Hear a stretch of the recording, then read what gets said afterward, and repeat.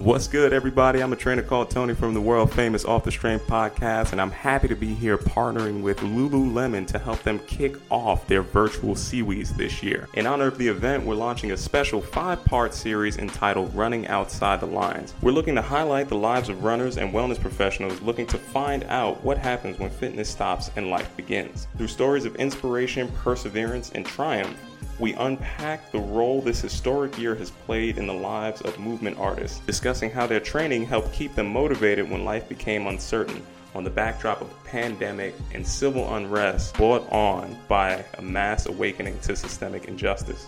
Though the stories and perspectives may differ, the sentiment to keep running towards a solution remains the same. No matter how high the hurdle or steep the climb, listen in to hear how when the course changed, these athletes weren't afraid to run outside the lines.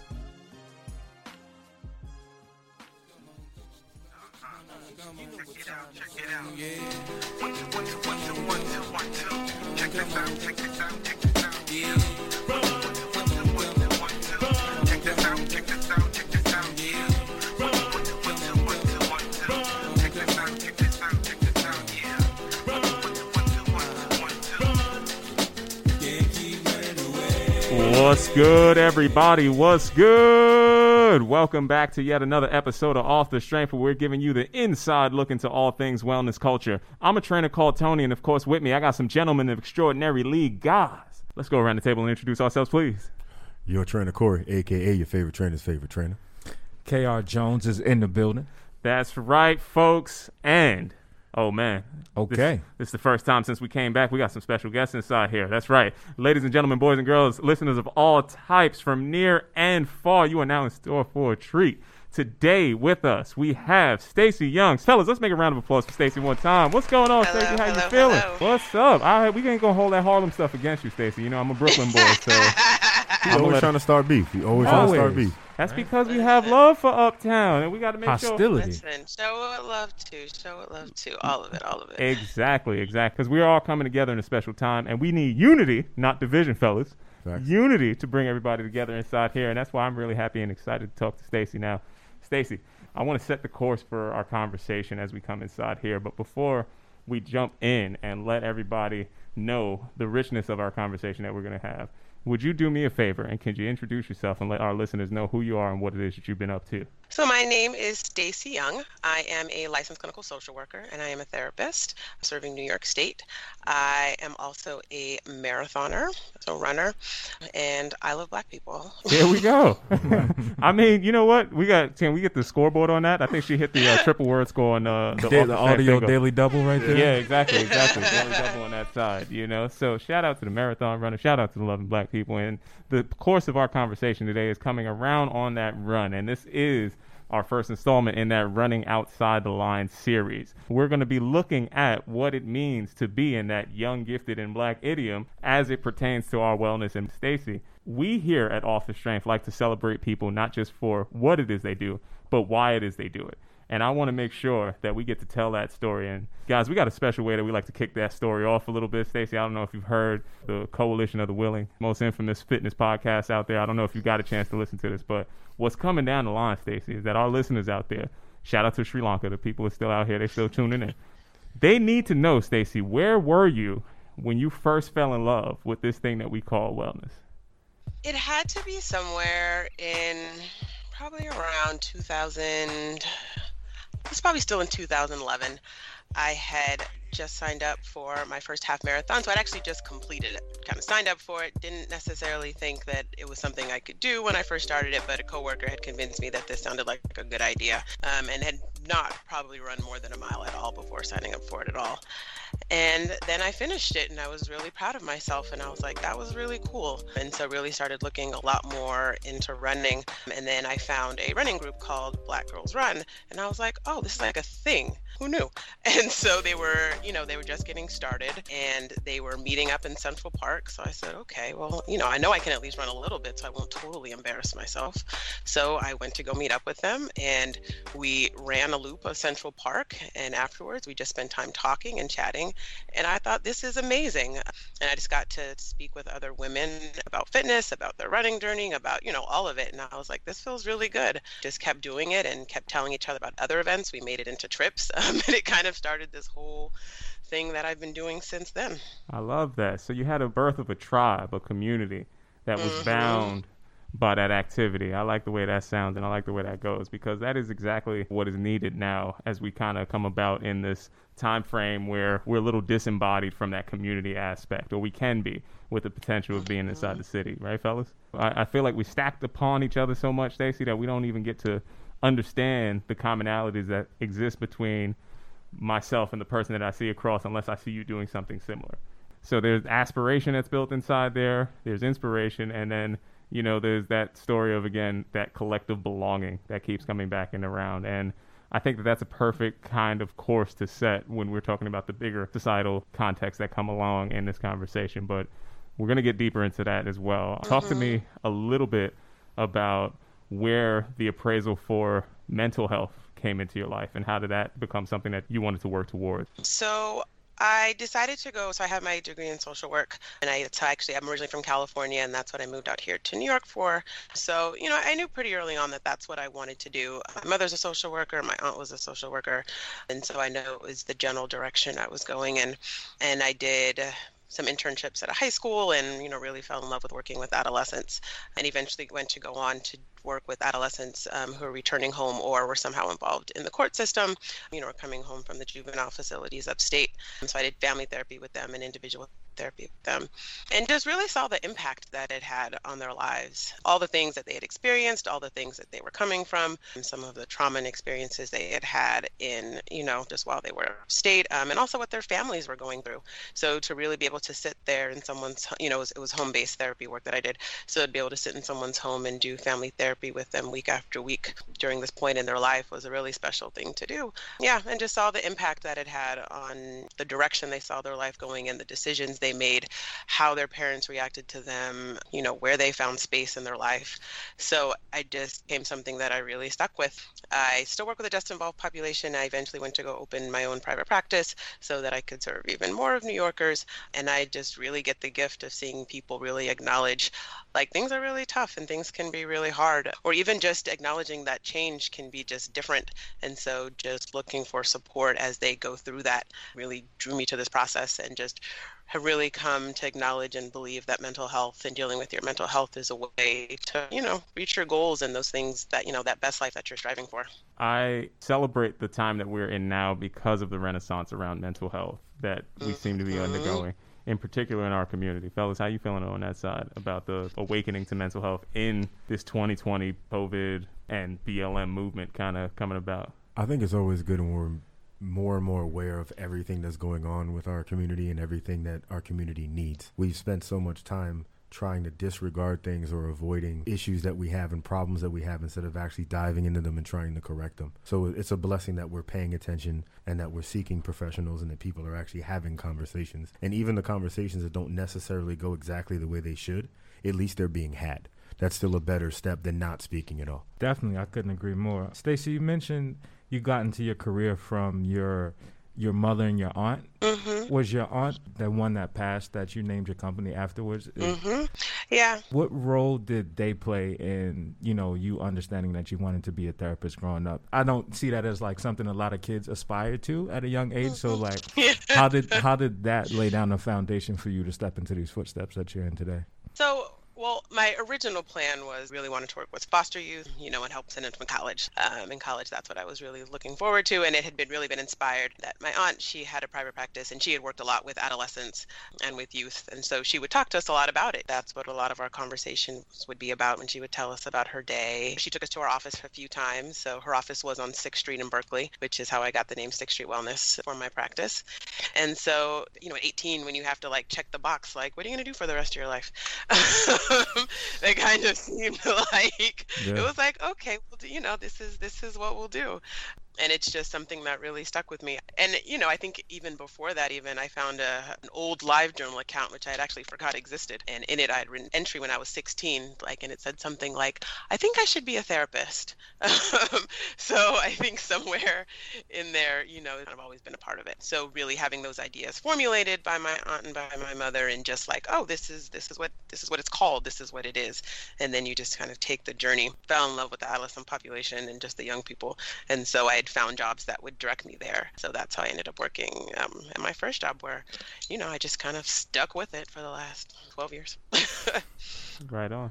Question for you, Stacey. Mm-hmm. When you got to the point where you kind of knew like what you were doing and what you're going to be, mm-hmm. You knew everybody was in mental health. You know you wanted to be that. You saw that from your family. But how did you know like what route to go? Why New York? Why did you take the path that you took? It's interesting because it's kind of a series of things that happened. Like, I'm pretty sure there was a much larger plan in my head. But, it was a series of steps, and you just kind of jump to the next rock hoping that worked. And then when you get to the next rock, you jump to the next. And so they were actually, at my school, they were going to cut the program. So I went to San Francisco State. It was a state school, always under budget cuts. So they were going to cut the program. And so I had gotten worried. So I changed my major actually to sociology. And so was kind of thinking what I would do with that. And then a friend told me that you should go to this grad school fair that was happening on our campus. And I went, and this wonderful woman was at the grad school fair and just really talked to me from Columbia and said, like, you should apply. And I said, no way. And she was like, no, apply. And so I did. My older sister lived in New York. And so when I went to visit her, I made an appointment. I said, hey, I'm in New York. I'd love to come talk to you. And she, said, sure, great. I went to go speak with her and she talked to some students who were there, and they said to apply. So I applied. And so it was just kind of one of those things. And they were like, yeah, you should come. So I was like, okay. So New York became my first choice. My sister was here, so I had some friends who were moving here. So I said, okay, let's do it. And then as far as while I was in school, like I said, it was just some internships and things that I had gotten and kind of narrowed down population from there, and then just sent out job applications and hope something hit. And fortunately, my first job, I was there for 6 years, and it turned out to be a really amazing match. That the supervisor I had there, the team there had there, really helped nourish and nurture my skills, which I feel very fortunate for, because that doesn't always happen. And, I don't know that I would still be doing this if it hadn't been for them, but they really helped me discover that I was really good at this and that this is what, path I was supposed to be on. When you run into the adversity and also the weight of being a therapist and carrying all that for other people, where do you go? Where's your outlet? Where's your source? What do you do when you need to decompress, so to speak? So that was one of the things that really kept me with the running community. Moving my body was one of the things that just felt really good, so whether it was before work or after work, because, it's like I would go and have these sessions and you just have this energy. Like sometimes after a really heavy session, like it feels like you just went for a run, but you still kind of have all this pent up energy. So I would come after work, and almost every night, like I'd go to the gym, do the elliptical, something, and I would just spend a few hours there, after work. And then just after that, it just felt like, whew. So it really, really became my go-to. And then, so when I started getting into running and doing races, it was like a great something else to focus on, and a great something else to just really keep my mind, when I needed to refocus it or needed to move it away from work, something that I really enjoyed focusing on. Stacey, I'm loving this conversation that you're sharing so far. By the way, I just had to go back and shout out to LiveJournal, because that was a moment in time that we have to reflect. And appreciate that happened. Nah, but we got to give him the notes. I was like, okay, Stacey, I see where you was at. You was on the LiveJournal, internet version 2 out there. I was on Black Planet. Black Planet all day. Yeah. Shout out to that. We celebrating excellence all the time. The Black Planet days. I in the last couple years, I just found all those accounts, and because I forgot that they were just there. Yeah. I was like, I didn't know these things still existed, but there they were. And information and thoughts that live on there still living forever in perpetuity. Forever. I like it. Give you a nice little snapshot of the insight. You speak a lot about the outlets that you've had along the way. And I would also say inside there, at 17, 16, I wish I had the foresight to know exactly what I was going to be doing for the rest of life, because that's just not how my story played out. There was a lot of plot twists inside there. So the fact that you had stewardship and leadership, and it sounds like an abundance of different people that you could look to aspire to be like in that example, is a very fortunate position to be in. And I recognize that, and I review that, and I would imagine that some of that has to carry over to your work when you're doing the work with the adolescents. And when you speak of the importance of that work and how it can change the recidivism rate that I heard inside there, and changing the outcomes of where you're going. Stacey, I want to know, What's something that you learned from working with the youth about yourself? So, I mean, they teach you all kinds of things. And I work with adults now, but they have just such resiliency. Mm-hmm.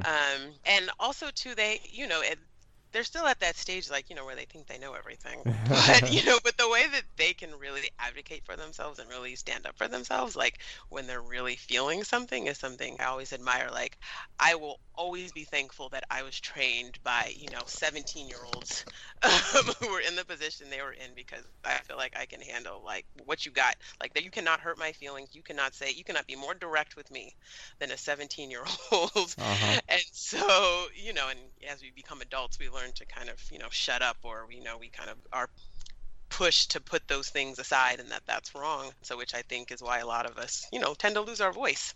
And so, or think that we have to, change ourselves to fit into a certain space. So it's definitely a change. I think they just remind me, like, all right, like, you just say things sometimes, and like, being really direct, and just, advocating for yourself, really, and like really finding your voice.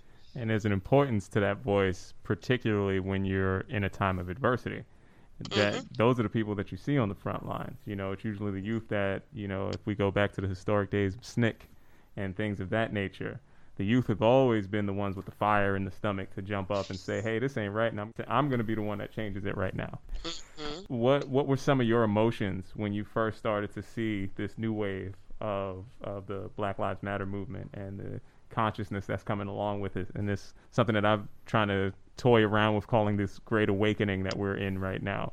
What's your emotion about the youth response, and how do you feel they have risen to the cause? Yes, varying different emotions. I mean, first as it came up, it was like, okay, it was very painful, because it was like, okay, we're doing this, this is happening again, right? Like, I know that I had had a lot of thoughts when this happened before. I was like, oh, this is it. And then it wasn't. Like when Ferguson was happening, I was like, this is it, right? Like, I went back to an old status that was just like, all right, this is the revolution. And, it started off a larger conversation. It really was sort of the match that led this movement. And then when it came up again, it was just like, okay, we're back here. But, just to see the consistency, see the fight, see the passion, and really the advocacy day after day, night after night, and the risk that people were putting themselves at, especially considering all this is going on in a pandemic. It was just really, it became really inspiring and hopeful. And so, eventually led to a place. And I just remember waking up one Monday saying, like, okay, like this may actually work this time. We may actually really, really have something here, because the conversation felt different. We were getting white people in on the conversation, and, asking them to, or telling them, really not asking, telling them, like, you need to take some responsibility of this. Like, it cannot be just Black people, people of color marching in the streets. Like, you need to do this as well. And so it was great to see, more of them out in the streets fighting along this with us, because them teaching each other is going to be the way that this is also going to change, right? We can't sit there and do this in silos by ourselves. It's something that, again, is true of all times. If we think that we had to do everything 100% by ourselves, and even when passing legislation and all the rest of that stuff, you do need allies to have a role. And I want to come to allies in a little bit. I want to go back and backtrack a little bit more, just to go inside that conversation that we were having around, the emotion that came about and the uniqueness of this time. Why do you think this time in particular, for all the incendiary incidents that had happened before and everything that seemed like it was the straw that would break the camel's back, why was 2020 the moment, in your opinion, that really started to make the table flip a little bit more? I mean, if I had to guess, one, we had to pay attention. You couldn't run away from it. There's nowhere to go. So, you couldn't just change your timelines to be your vacation photos or this or that, right? Like, you weren't going anywhere. You weren't supposed to be doing anything. So, you had to sit in it. And you really had to sit in it, and it really forced people to sit in it. They couldn't run, they couldn't hide. It was obvious, and I think we were being more direct, right? And so, asking for receipts, right? Like, not just posting a black square, like, let me see your board, let me see where your money's going, let me see, let's really see what this looks like, beyond the performative nature of it. Like, where's the work continuing? When when we do a follow-up in 6 months and see, did you make those donations? Did you keep those pledges? Let's see what your board looks like. You just had elections. Let's see who's there. And I think that those types of conversations and those types of calls are the things that say, okay, this feels like something we can measure, something we can see, not accepting promises and we wills and we'll get to it. And, the challenge that just diversity is not the answer, that it's not, or trainings rather, just not the answer, that there's real anti-racist work that needs to happen, and the pressure to do so. You got to stay vigilant on the watching to make sure that we get these promises delivered upon. Fellas, how you feeling about that? The biggest difference in this side of the movement and this part of it versus what was happening before is the idea and the concept and the understanding that we can't allow you to just placate. You can't just say things. We have to actually see that checks and balances. We have to see what you're doing, and we planned on following up. It was really refreshing to see people continuously telling everyone else to not just post, to do more. It was useful because it kept us in line. And I think the idea that we have to keep this movement moving forward, but moving forward properly and in the right direction, and that there needs to be some leadership involved and needs to be strategic. And it's not just emotion and energy, but it's emotion and energy with strategy behind it is a big difference. Stacey, just to reiterate, speaking of, running outside of the lines, you made a major move from California to New York. So I bet that had to be it's Harlem at that had to be like a huge culture shock. And then to go to a school like Columbia that is often looked at as something that's prestigious in its own right. Can you speak to what it was like being a Black woman and being in a mental health counseling role for your collegiate career, and what kind of trials and tribulations you had to overcome in that system? Yeah, absolutely. So the transition from California to New York, fortunately, I had my sister here, so she was able to really help and support. And also, my best friend from college had moved out here a week before I did. So I definitely had some major, major support blocks, to help in that way. When I came to school, the two people that I had met with beforehand were two Black students. And so, I had told them, hey, I'm coming. As soon as I landed, I let them know I'm here. And, we immediately began hanging out, and they really embraced me, which was awesome. And so I immediately had I immediately had a community, people at least to say hi to and talk to. And, the school did a really good job of, getting all the first years together. And so was really able to connect with people. So again, that community portion was really, really, really important. They had the Black Caucus. And so immediately became involved with the Black Caucus, served on the board of that my first year. So that was a really important part, just to have activities outside of work, but also, to have a community of Black people to be able to talk about the thing that we would encounter when we would start our work. And so, really it was finding, who I was. So at the time I was 21 when I first got here. And so it's an interesting sort of personal space to be in life, where you're just really figuring out who you are as an adult and as a professional. And also going to these places where, people are going to lead you. So my first year field placement, I was in a residence for homeless adults when I was their case manager. So, just helping really support them with their day-to-day activities. And really, it was just such an eye-opener of the depths to just, especially what people of color endure. You go into these homes and it's all Black and brown people. And it's just like how is this it? And we were located up in Washington Heights, and so I know that is where a large Spanish community lives, but even so, it was even the other homes, it was still such a largely people of color space that it just felt like these problems run so deep. And also seeing what it would take to get them out of this position was, I'm like, this is beyond human strength in terms of dealing with substance use issues, dealing with housing issues, having to find stable jobs, getting enough income that could get you out of this position, because oftentimes it just felt like a hamster wheel, right? Like you almost have just enough to stay where you are. And college is expensive, school is expensive. It takes a lot of, it was definitely built and geared towards a person who could do a certain type of activities that would be really challenging for people in this position. And so when we talk about okay, so how do they get out of this situation, becomes the steepest of mountains for them to climb. We're often tricked by the fallacy that can be that meritocracy that people talk about in the American dream, right? And I think George Carlin says it best: you got to be asleep to actually achieve that sometimes. That's why they call it the dream, especially if you're coming from circumstances that you're describing inside there. There's something that also I hear inside there that I want to speak, and hopefully that brings about some of this, the collective consciousness into the conversation. You mentioned a couple of different moments of transcendence in there where you said trying to figure out what to do at 21 in that time was a complicated situation. Now, Stacey, if I were to project that onto a year like this year, you're coming into this adolescent space. There's civil unrest. There's uncertainty. There's a pandemic. There's all of these tropes that can be oppressing how you see the world, your relationship to your perspective, to all of these things that we want you to use to maybe even try to climb that ladder that we're talking about, that theoretical ladder. Seems like it's moved even further out of the way, and it's a lot of obstacles inside the way. How do you feel the collective consciousness has been impacted by everything that has taken place this year inside of, to even make that not just the youth, let's make that into a omnipresent conversation, it's just Black culture. How has this pressure cooker of 2020 impacted that in your crossings? Yeah, and I mean, I think because it's just if we're going to live day to day, like we're going to have hope. And so, it is my hope that we can figure out like, okay, like what to do next. It's like John Lewis left us marching orders. So it's like, we know what we have to do.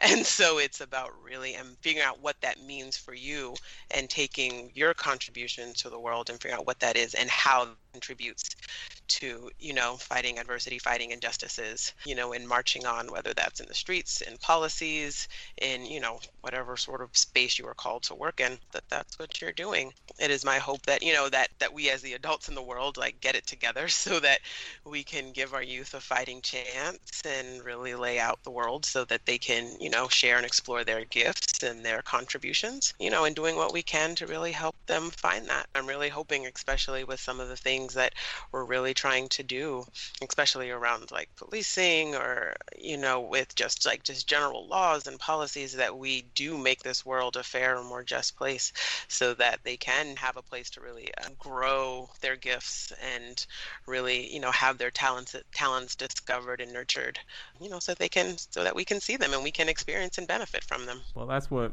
my cohorts and I are trying to institute. That's the thing, that in the areas where we do have some agency, and I think that everybody in this coalition of the willing, the people who are wellness practitioners and professionals who have the alchemy needed to change somebody in the psychological sense, to help them see an empowerment in themselves and to help them achieve a physical goal that they might not have seen before, harnessing those powers and unifying them around this goal to making everybody find those talents, as you said, and really dialing those up and saying, this is how we're going to use our talents to solve these problems, like coming into that unification aspect and coming into that celebration. And hey, I want to see everybody that's at this table build their own table and make their own table as sustainable so that this effort lives on long after I'm gone. I want this pathway to be easier for somebody else to cross. That's the goal that we're trying to set for ourselves as we take that forward. And in that mindset, Stacey, we've talked through, you mentioned policing, you mentioned some of the socioeconomic structures. Stacey, if you can fix a piece of legislation, or you can fix maybe even a place to invest in, and it would cure at least like 80% of the problem that you see, what would that look like? What would you snap your fingers and try to fix? Oh man, I'm like, there's so many. I mean, I guess just off of my head, somewhere between healthcare and education. Like if we can at the very root, make those more fair and just systems, I think we could go a long way in terms of giving people the opportunity. And, I don't necessarily mean just like better schools, better this, but I mean looking at different types of educations, like how do people learn, how do different communities learn, what resources, so it's not necessarily like getting everybody into private school, right? It's looking at like what are other ways other skills and traits that people have that we can nurture through education could really, really, I think, be helpful. And healthcare across the spectrum in terms of just children and just as adults, it's like the system is it's really messed up.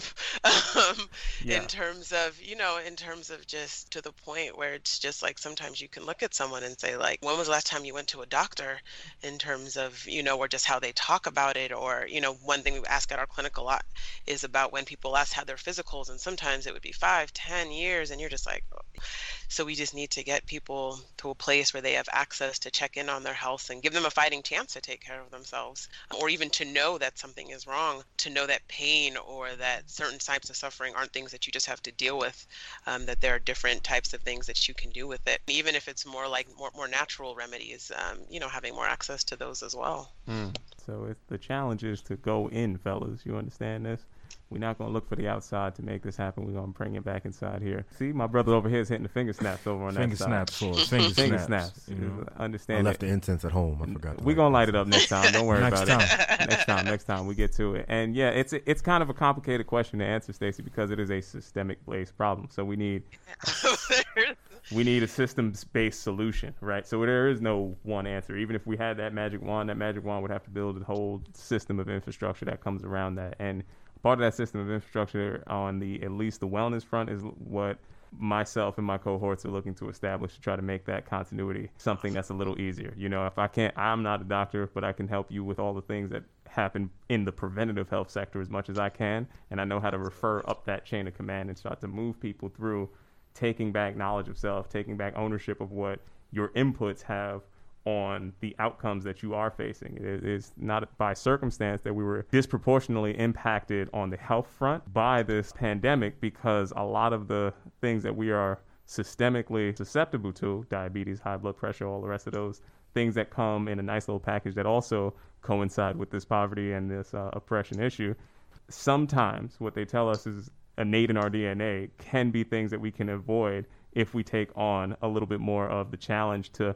correct what's happening going forward. We can have cultural identity, but we can also be responsible for our atmosphere, and we can also be responsible for what's happening internally, and we can help enlighten the people that are in the generation before us and the generation that will precede us to the effects of what we do to our own body, have that agency.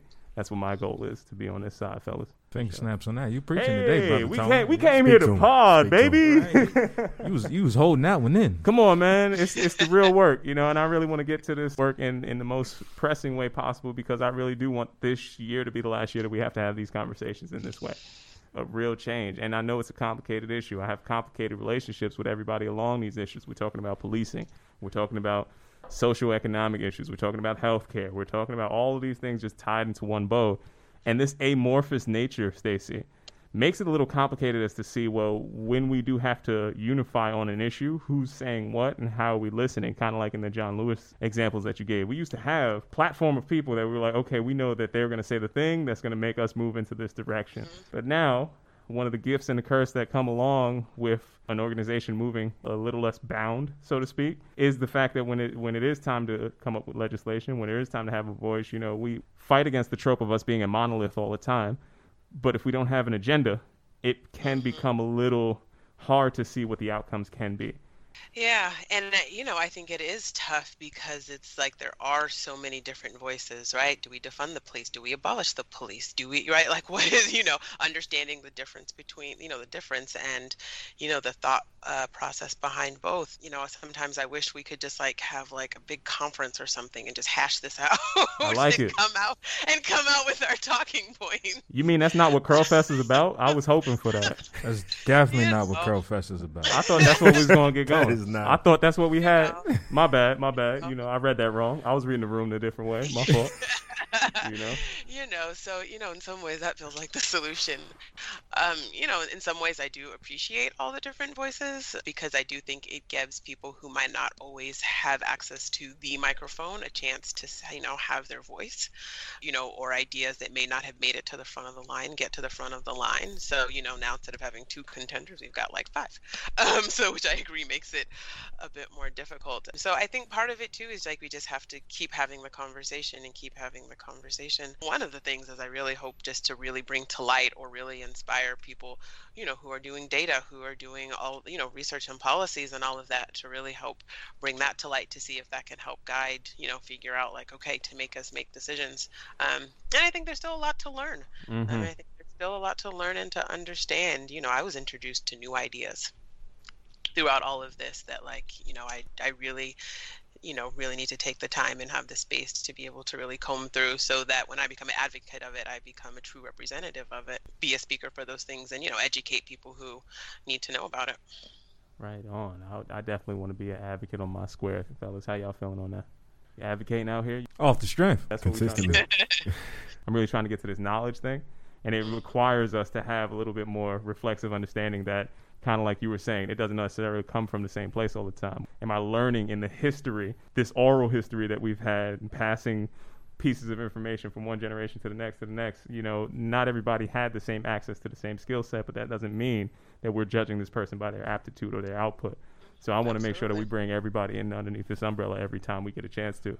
Nobody's getting left behind on this side.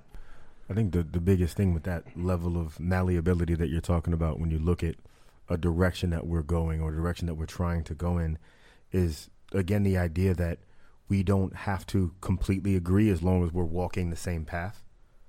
I think we've made the mistake as a culture, as a people in general, of arguing on the way to the steps. Let's go forward. Let's keep the concept very simple. And once we've gotten that established, then we can start moving and separating and going into different lines. So we got our marching orders, it looks like, for real.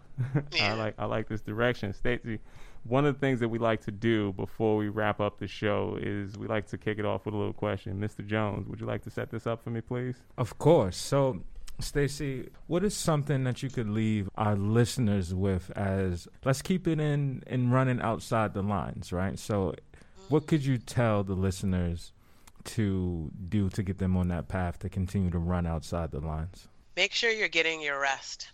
I am a big advocate of rest and self-care and taking space when you need it, as a means to be able to, be productive and do the things that you have to do in this world. Too often we just keep going, lots of work hard, grind, all this sort of thing. And we don't, as part of just being a healthy person, just really, really, really incorporating rest and breaks into that process, because this is a marathon, not a sprint, and so we're gonna need our energy. Word to Nipsey. I like for it. Anything. Mm-hmm. See, Stacey, now I'm picking up what you're putting down over there, Stacey, and I definitely want to get to talk more about self-care and that self-love that I know is needed amongst some of the brothers out here in this corner over here, right? We're in an amazing time, but we're still fighting a lot of the old stuff, Stacey. I gotta be honest with you. Trying to shake past it, trying to get past and actually deal with and acknowledge some of this trauma and trying to move in that direction. Yeah, I'm trying to shake past it, man. That was the Harlem Shake? She's uptown, man. She uptown. Just take this money. He's getting all of that stuff. You too big for the Harlem Shake. Come on, man. We was in here. He's like, G-Dep is somewhere holding it down, But we really do need guidance and instruction and somebody that can hold the capacity for that conversation inside of the black male guys and the outlook. So I would definitely love to continue this conversation with you and love to extend our dialogue as we try to make this thought and this process that we're having turn into some action. How's that sound to you, Stacey? Sounds good. It's one of my favorite things to talk about. Oh, that's what's up. I'm ready. We got one new friend, fellas. How you feeling about that? Hi, new friend. Yeah, right? And Stacey's hitting you with the dope interiors, too. I see the inhale, exhale in the background. I'm going to have to see the medals hanging up. I see the medals. There's the accolades. Yeah, go ahead and lean. Show us all the hardware. Yeah, so we're going to get out here. We're going to run. We're going to exhale. We're going to inhale. We're going to get the mirrors going down. You got a whole little Solange moment in that house over there. There were plants that were coming out of there, but they needed some more of my window seal. So. That's all right. We got it. I feel the cranes in the sky right now, Stacey, as we talking. I hear it. It's coming up. Stacey, I want to say thank you so much on behalf of the Off the Strength podcast and the Lululemon squad that helped set us up. Shout out to the homie show out there. Fellas, you got anything else you want to ask Stacey before we jump up out of here? I want to give you a heartfelt thanks for doing the work that you do. It's a lot of people, especially for the social work in the beginning and the therapy throughout your career. It's a necessary thing. It's a beautiful thing, and I appreciate it because I know you're making sacrifices in order to do that. Yeah, thank you. Multiply that ×3 for me. I got nothing else on that behalf. Definitely looking forward to continuing this conversation for sure. Awesome. Stacy. As we evolve, we will be in contact. Thank you so much for everything that you've shared, and looking forward to collaborating even more down the line. Once again, it's been another fantastic episode of Off the Strength. I'm a trainer called Tony. Your trainer, Corey. KR Jones. Peace and much love to y'all out there. We'll see you soon. Wash your hands. Thanks, guys. No problem. Thanks for tuning in, everyone. I hope you had as much fun as we did. For more with KR Jones, your trainer Corey, and yours truly, a trainer called Tony, be sure to tune into the Off the Strength podcast, dropping new episodes every Tuesday and Thursday across all digital service providers. And if you love what you heard, don't be afraid to tell a friend, like, and subscribe. For more information, be sure to follow us on our Instagram at offthestrength_. Thanks for listening in. Peace and much love. Till next time, we'll see you soon.